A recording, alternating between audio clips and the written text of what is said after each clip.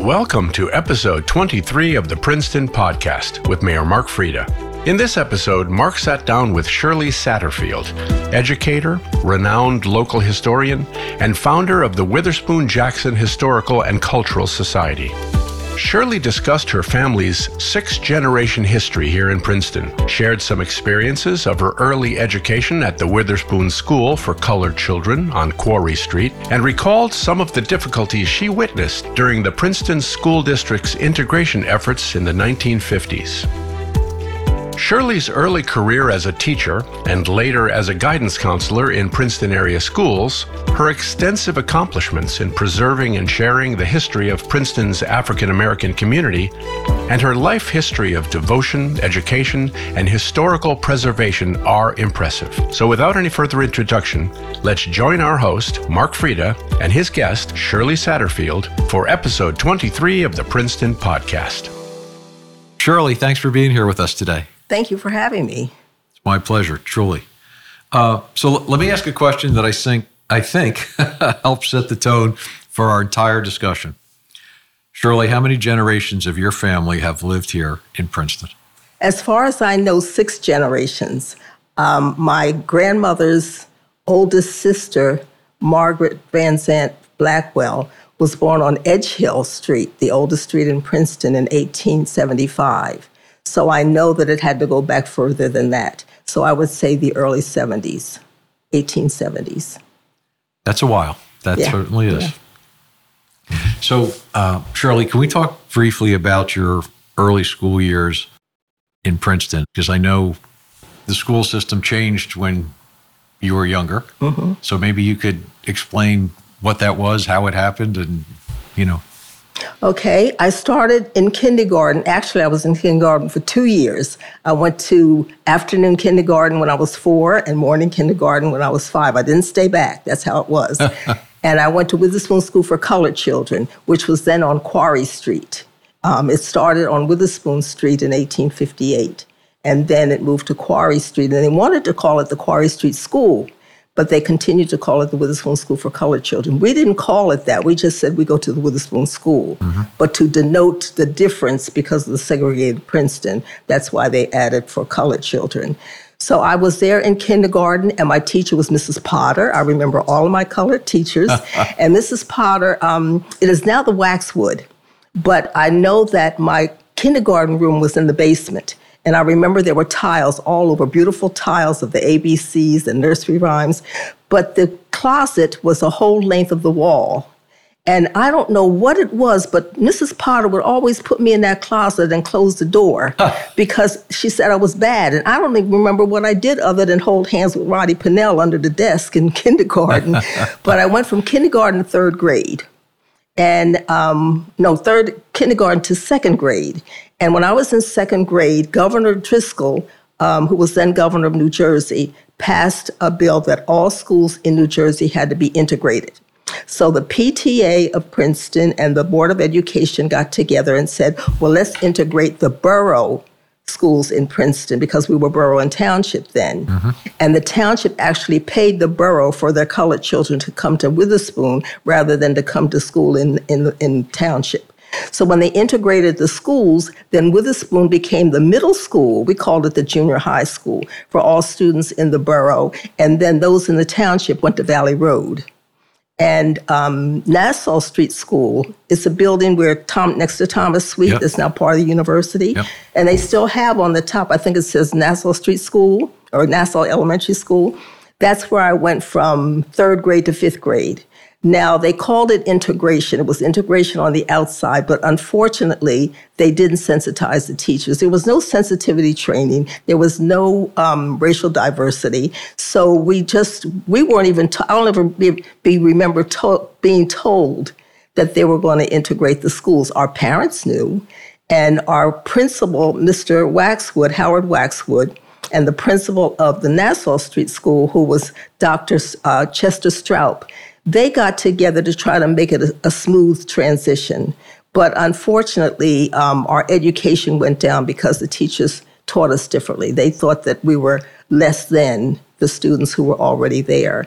the white students whose parents did not want them to come into our neighborhood to go to school sent their girls to Miss Fine's school, which was a private school for girls. Yeah. And the boys went to Princeton Country Day, which is on Broadmead next to the university area. And in the 60s, it became Princeton Day School. So that was my experience. And then when I was in 6th and 7th grade, I went back to Witherspoon. And I had my cousin Sarah Harris, who everybody who's over 60 knows who Sarah Harris is. And she told me, I had her for math and science. And she said, you can't call me Cousin Sarah, you have to call me Mrs. Harris. So I remember going back and having some of my same teachers, but some of them had gone to the Nassau. And there is a 21-minute video called Princeton Plan 50 Years. And Dr. Stroup and I had actually gone to talk to the Legal Defense Fund about it in 1998.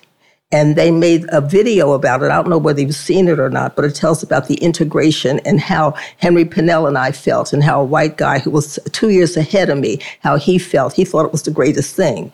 So that was my experience. And there were some things that were said by teachers that made us feel very inferior, and it continued to Princeton High School. So, but you're just that I can go on and on and on about the education. I hear you, but I think what's important, Shirley, is to point out is that even though the schools were quote unquote integrated, as you point out, the teachers were not all the teachers were fully behind that.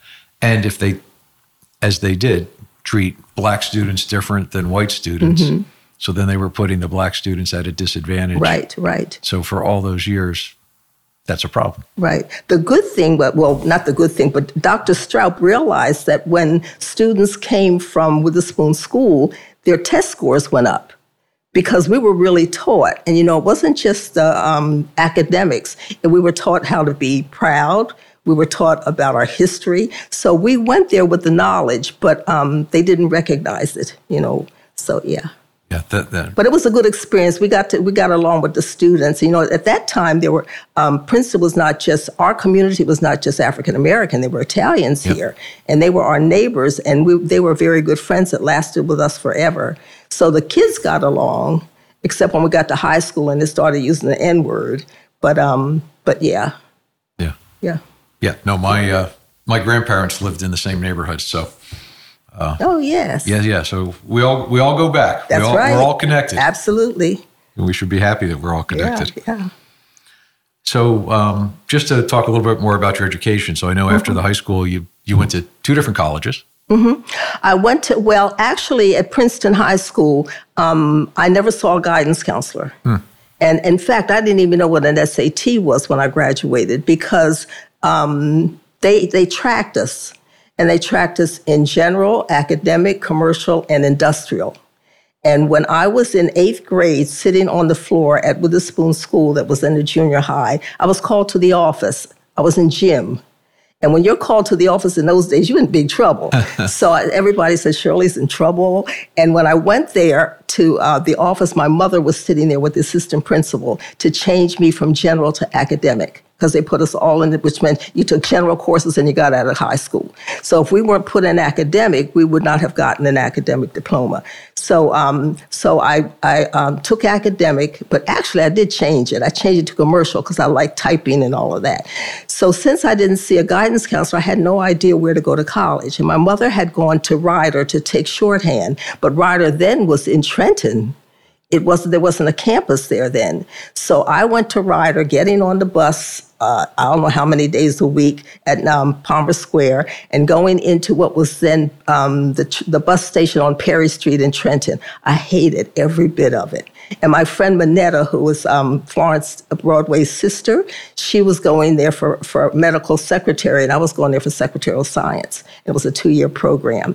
And the thing was that I would sit in shorthand and try to do those strokes. And then we had to go to typing because we had to translate transpose what was on our, and I had no idea what was on that paper. So I'm sitting there looking at everybody typing. Well, basically, I flunked out of Rider because I did not like it. And I didn't know that much about it. But I was with a friend who was a year behind me, Frances Moore, and she had all these college applications on her table at her home.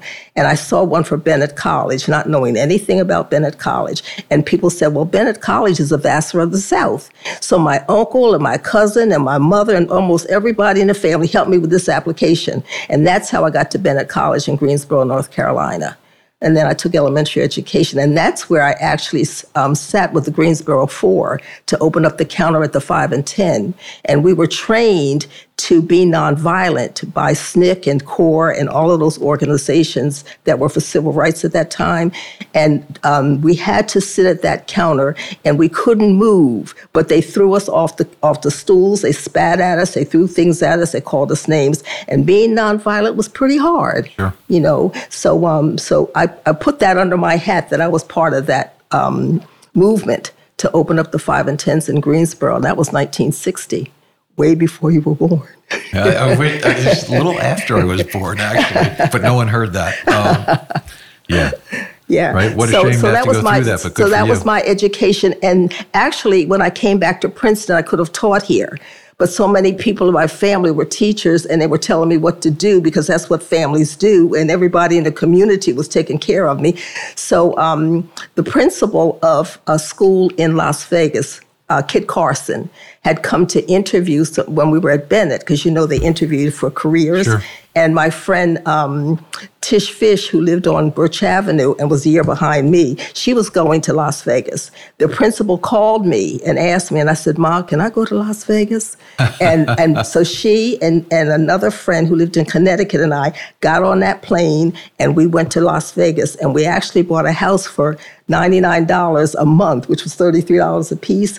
But I remember, because I didn't want to go because I thought it was like in a desert.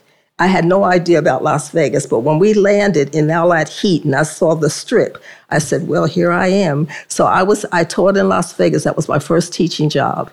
So, yeah. Wow. Quite a ride there. Yes. And then I know that I believe you went back to actually get your master's degree at some point. So what?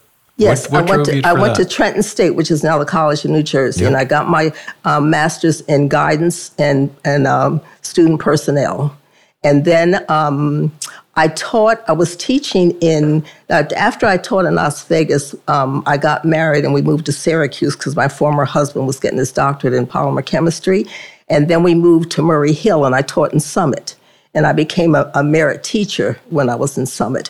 And then we moved to East Windsor, and I taught 7th and 8th grade at Krebs School and Rogers School. I taught English and history. And while I was teaching, I was getting my degree at Trenton State. And after I got my degree, luckily there was an opening at Hikestown High School. So that's where I was a guidance counselor. And we were in houses, and each house had a house leader. And I was counseling 9 through 12. And after about 4 years of counseling, the board decided that they would have each house one grade. And my house had all seniors. So I'm counseling over 400 seniors. And I didn't know how I did it, but they were the ones that I had to get ready for college.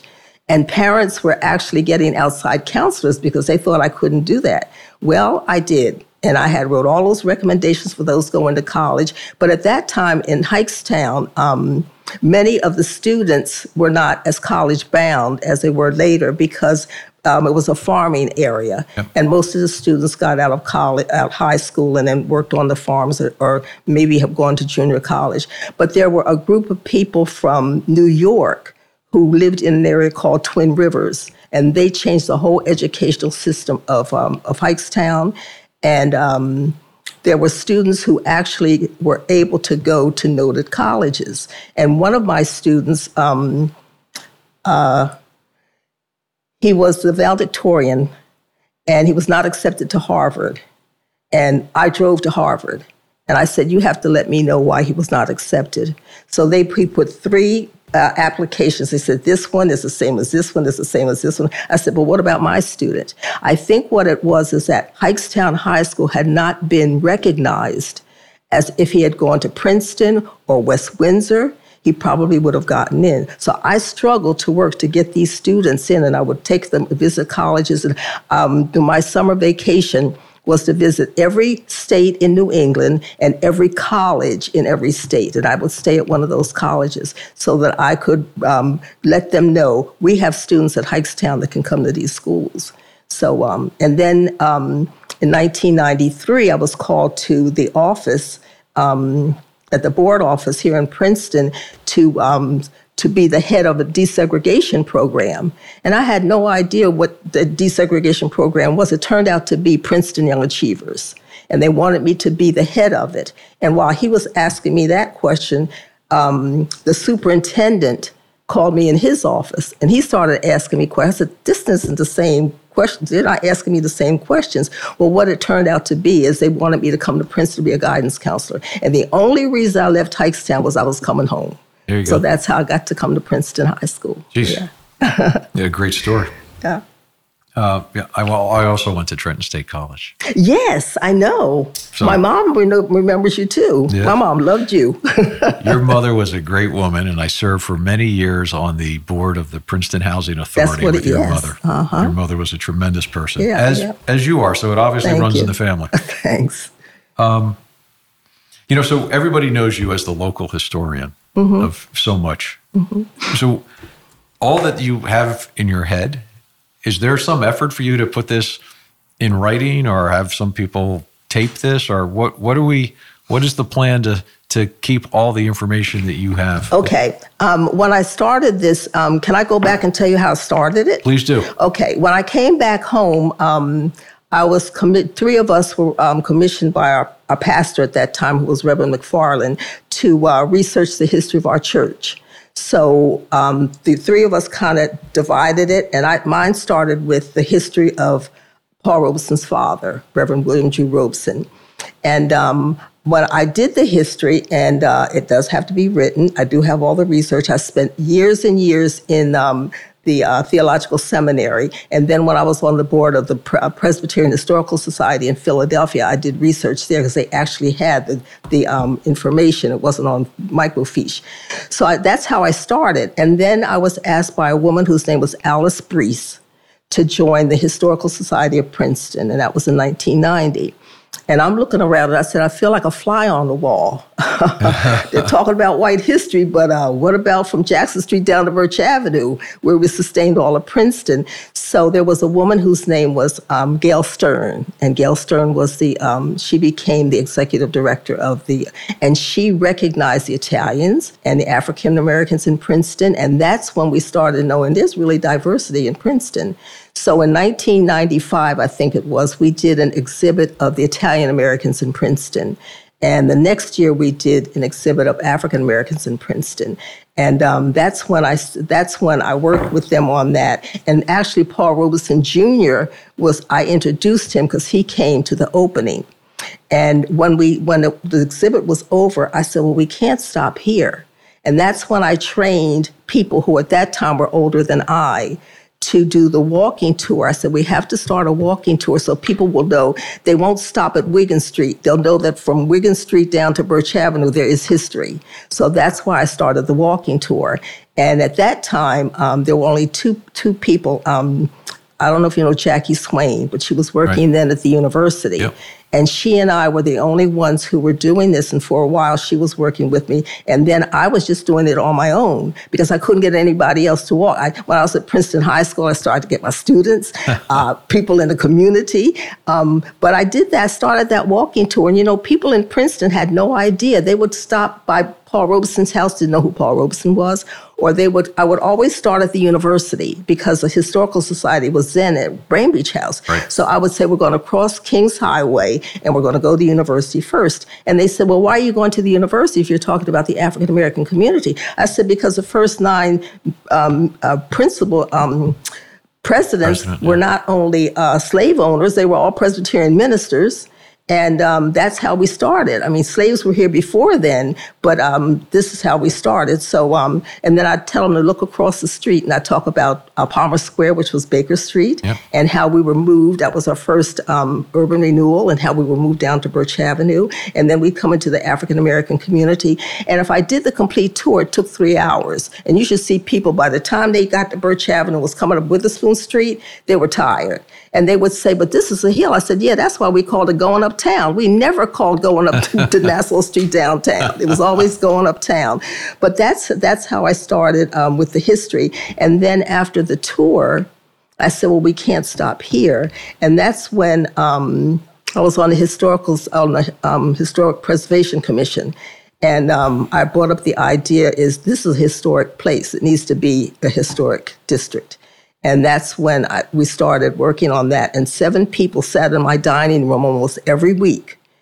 And we worked on this, and we would meet with the council, we would meet with the zoning, we would meet with people who didn't want it to be a historic district because they couldn't change what they wanted to change. And so it did. We were a historic district in April 11th, 2016. And then I said, well, we can't stop here. And that's when I started, what else did I do? Oh, I tried to do, I worked with Hillier, because Mr. Hillier is our treasurer, to get plaques. And then we started the plaques, because I said, these are places that will no longer be here. And if you notice, every plaque shows the original picture of the buildings. Right. Or the people there. And so that's why it's so important that they are done so people will know. And then there's an architect at Hillier Studio who has done the brochure so that people can do their own walking tour. And eventually it'll be so you can turn on your phone or whatever. And like you do at a museum, you'll stand in front of the plaque and you'll be told the history of it. And thank you very much for your plaque. Oh yeah, it was my pleasure. Thank you so much. The walking tour is a great thing, and everybody that's listening should at some point go do it. It's very interesting. You'll learn a lot about the town. Thank you. Yeah. Thank you. Yeah. So let's just talk for a second. You're involved in so many things, Shirley, but so I can't even list them all. But let's just talk about the Witherspoon Jackson Cultural and Historical Society. So how did that get created? That started even before the plaques. That was the other one, yes. Yeah. I wanted to start an organization to collect and preserve and share and appreciate and respect the history of African Americans in Princeton. So I called Leighton. I said, Leighton, I can't do this by myself. So we did form an organization. And it was, I don't know if you know Dr. Joanne Cunningham, yes, who lives in Princeton, yep. And she was a professor at William Patterson, and her son went to Princeton High. Reverend McAlpin, David McAlpin, who was our treasurer, and unfortunately we have lost him. Yes. And he's our mayor emeritus. Dr. Robert Rivers, who went to Princeton University, he worked at Princeton University when he was younger, went to Princeton, has a walk named after him, and his picture's hanging up in some building there. He's now he's now emeritus. He was our vice president. Leighton Newland, who is now our councilman. Antoine Newland, who was Leighton's nephew. Ashley Hightower. There are 2 young members. Yep. Both of them grew up in Princeton.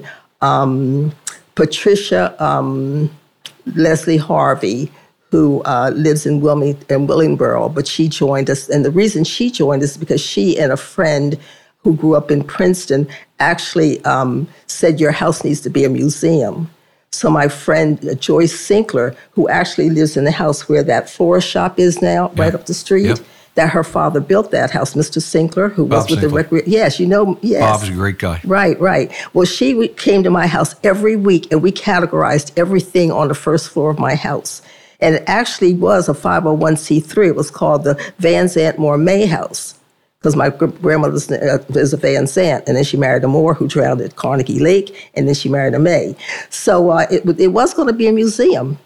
And my daughter said, you're kind of old to be living upstairs and having people come through your house. And I did take a course at Rutgers on how to make your house a museum, but all that you have to go through, the zoning, the cost, I said, there's no way. Yeah. So the organization that was started that's what we're doing. We have had interviews, we have had fundraisers. Our first fundraiser was the man who came to speak at the Arts Council, who wrote a book about the Green Book, and you know about the Green Book. The Green Book, yeah. And there are 3 places in Princeton that are listed in the Green Book. So that's how I started the organization, and it is flourishing. We have a newsletter. If you go to the internet and do Princeton WJHCS, WJS, whatever. I could never get Witherspoon Jazz Historical and Cultural Society. WJCHS. Thank you, .org. And then you will see our newsletter. Yeah. And we've highlighted many people who are in Princeton, and it's really a good newsletter. And Julian is our editor, and he's one of the architects at Hillier Studio. And of course, Mr. Hillier. Mr. Hillier is our treasurer. And we were meeting at the Studio Hillier until the pandemic, and now we do it by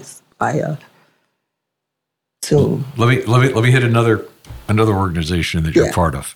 And again, we can't hit them all, but you're I think you're still on the board at the Paul Robeson House of Princeton also, right? Yes. That house is very important, not just because Paul was there, but also a lot of people who came to Princeton boarded there, as many houses in Princeton where people could not stay. And Mrs. Taylor was the last person to live in that house, Mrs. Gladys Taylor, and she was a seamstress, and she went to our church, and she was a member of the family. And when we wanted to get the Robeson house, Mrs. Taylor was bombarded by realtors. Mm-hmm. And one of those realtors was going to get her, and the house was not going to be there. And we said, well, how can we encourage her? So Bernadine Hines and I, because both of us grew up in Princeton on the board, and we went to Mrs. Taylor and we almost begged. I said, Mrs. Taylor, this house is very important to us in Princeton. And I guess it worked because then we started working on it, which was, back in 27, whenever it was much earlier. So then there's a board now that, as you know, and we're working on it. And I was on Princeton Future at that time. In fact, I was on it when it started with Dr. Goheen and Dr. Geddes and Sheldon Sturgis, because it started with Mr. Hines and I showing slides then, and people were going to sleep. Slides are very boring. I'm glad I got a PowerPoint now. But Mr. Hines and I talked about the African-American community, and I joined the board, the Princeton Future. And then when Kevin Wilkes came on, and I knew we were doing the Robeson House, I asked Kevin if he would be the architect. So it's coming along. It's, yeah. Yeah, no, a lot of work is being But Paul Robeson was born in that house, but he was born in 72 Witherspoon because it was a double house. And there weren't many houses on Witherspoon Street at that time, so that was 72. It's now 110. Yeah. And he was born in 72. But he lived in the house on Green Street longer than he lived in the one on Witherspoon. But we're using that one because that's where he was born. Yeah. Okay. So another activity I think that's near and dear to your heart is your church, the Witherspoon Street Presbyterian Church. Mm-hmm. You're very involved there also. Mm-hmm. So what haven't you done at that church? You've done so many things. Well, I do the history of the church, and I know you know the history as it started. Can I tell you quickly about the history? Absolutely. Okay. Nassau Presbyterian Church was then First Presbyterian Church. Started in 1766. And the first minister was John Witherspoon, who was then the sixth president of Princeton University, and who, by the way, also owned slaves. Throughout their history, there's been 3 fires. And the first fire was in a closet that the sexton had put something in, and it caused a small fire. No, that was the second one. The first one was the Hessians, who at the Battle of Princeton used the pews as firewood. That didn't destroy the church, but they used the benches. The third fire was the 4th of July, and an ember from one of the fireworks hit the roof. But it was the second fire that destroyed the church. And at that time, the slaves worshipped in the gallery, in the balcony. Mm-hmm. And the white parishioners went to the Theological Seminary, which is also Presbyterian, and that's where they worshipped.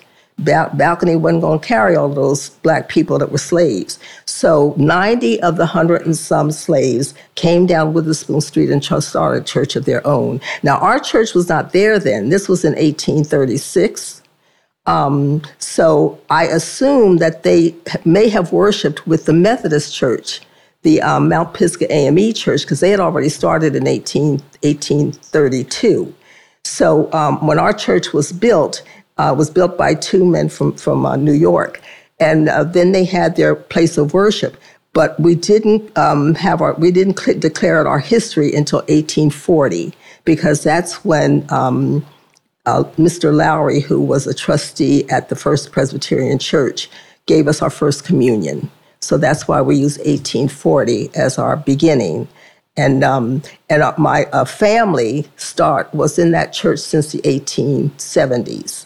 And it started with Frank Van Zandt, Frank Van Zandt was my grandmother's brother, who was superintendent of Sunday school.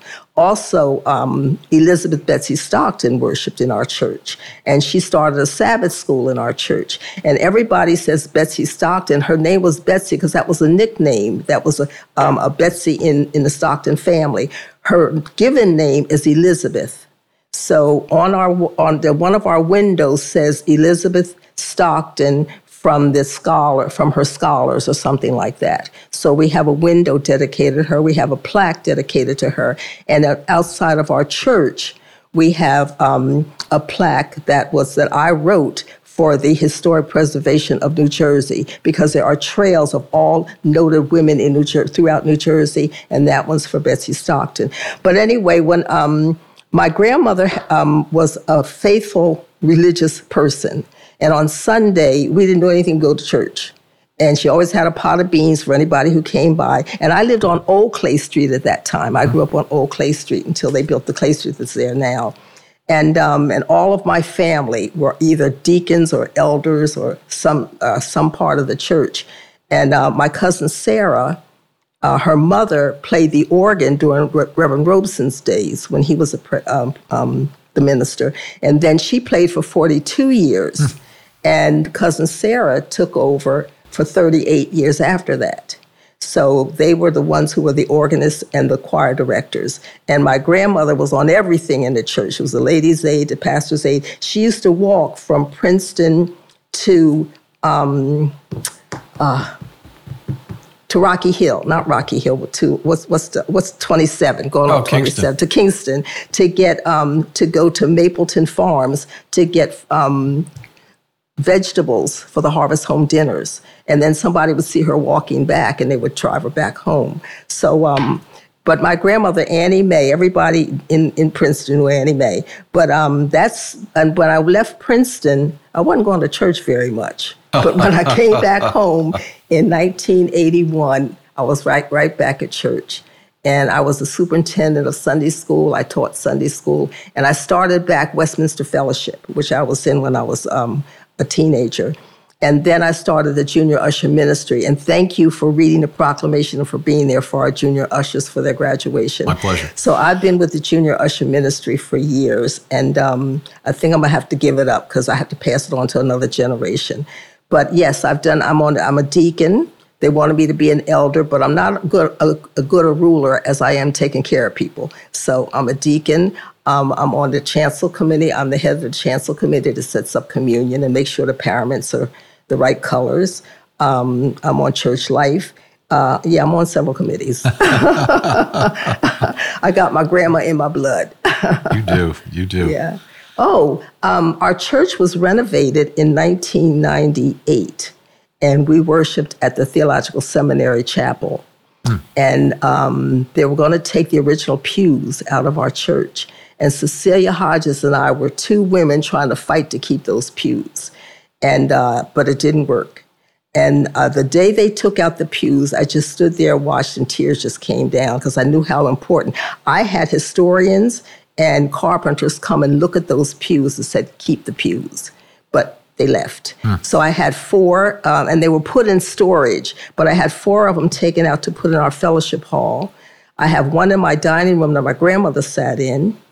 I have one at the high school in the guidance department when I was a guidance counselor, and they restored that pew. They had a regular ceremony. Were you there? No, I missed that one. Yeah, it was a regular ceremony. Superintendent of schools was there, our pastor was there, and they actually put the pew up on the stage as if it would, as it would look in the guidance department. And the choir sang Paul Robeson's song, and the band was there, and tears just came down my eye because I remember those pews, and it is beautiful. And then I said, well, we have to let this pew be known. And the Smithsonian Institution came to a storage and took one of the pews. Huh. And I have the letter that they gave me to say that they had that pew. So that's how important those pews were. Yeah, that's remarkable. Yeah. Paul Robeson sat in those pews, and a lot of people sat in those. And they said they weren't comfortable, but hey, you're only in church for an hour.